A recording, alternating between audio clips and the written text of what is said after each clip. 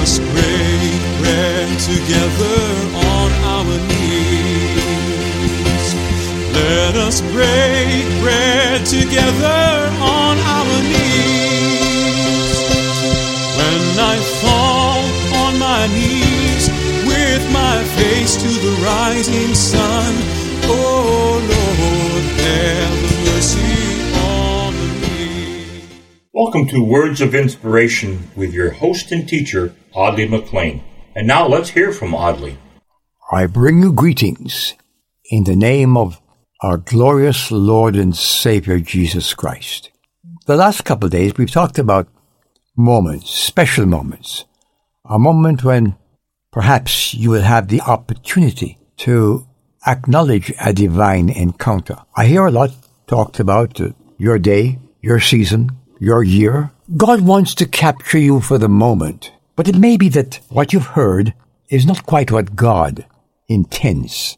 It may be that what you hunger after, spend your life attempting to acquire, is not what God is after. We talked about a man named John, who had a congregation that he pointed away to Jesus. With your permission, I'd like to talk about him just a little bit more today, because it may be that in a look at one day in the life of John, there may arise in your heart a passionate desire to make this the moment when you find peace with God, when you begin a divine adventure, when you begin a walk with God.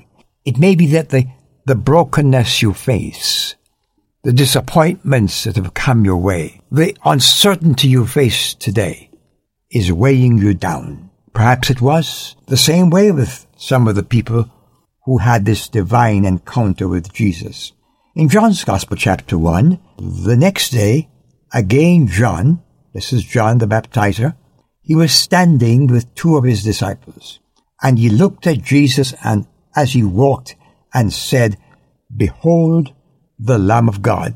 The same thing he said the day before. In other words, John wasn't concerned about losing his followers, for he had found someone more worthy. Are you willing to exchange places to let Jesus become Lord in your life? Listen to what it says.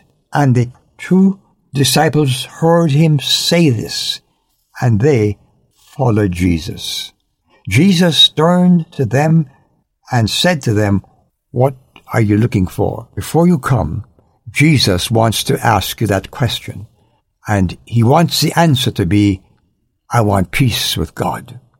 I want my sins forgiven. Will you come?" He invites you to come to be his disciple. It's a journey. It begins today and continues throughout the countless ages of eternity. This can be for you that moment.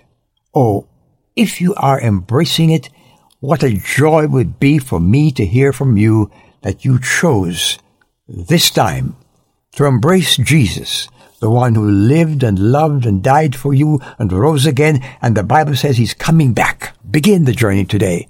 Let this be that moment. I'd like to pray with you in this moment.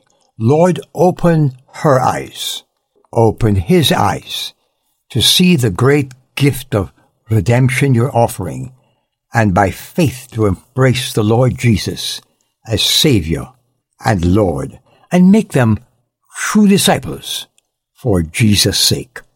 Amen. Friend, I would love to help you in your walk with God. Get in touch with us. We'll send you some literature. We'll give you some guidance. We have people who will pray for you. But let's hear from you. Till tomorrow, this is Audley saying thank you for listening. Amen. I've wandered far away from God.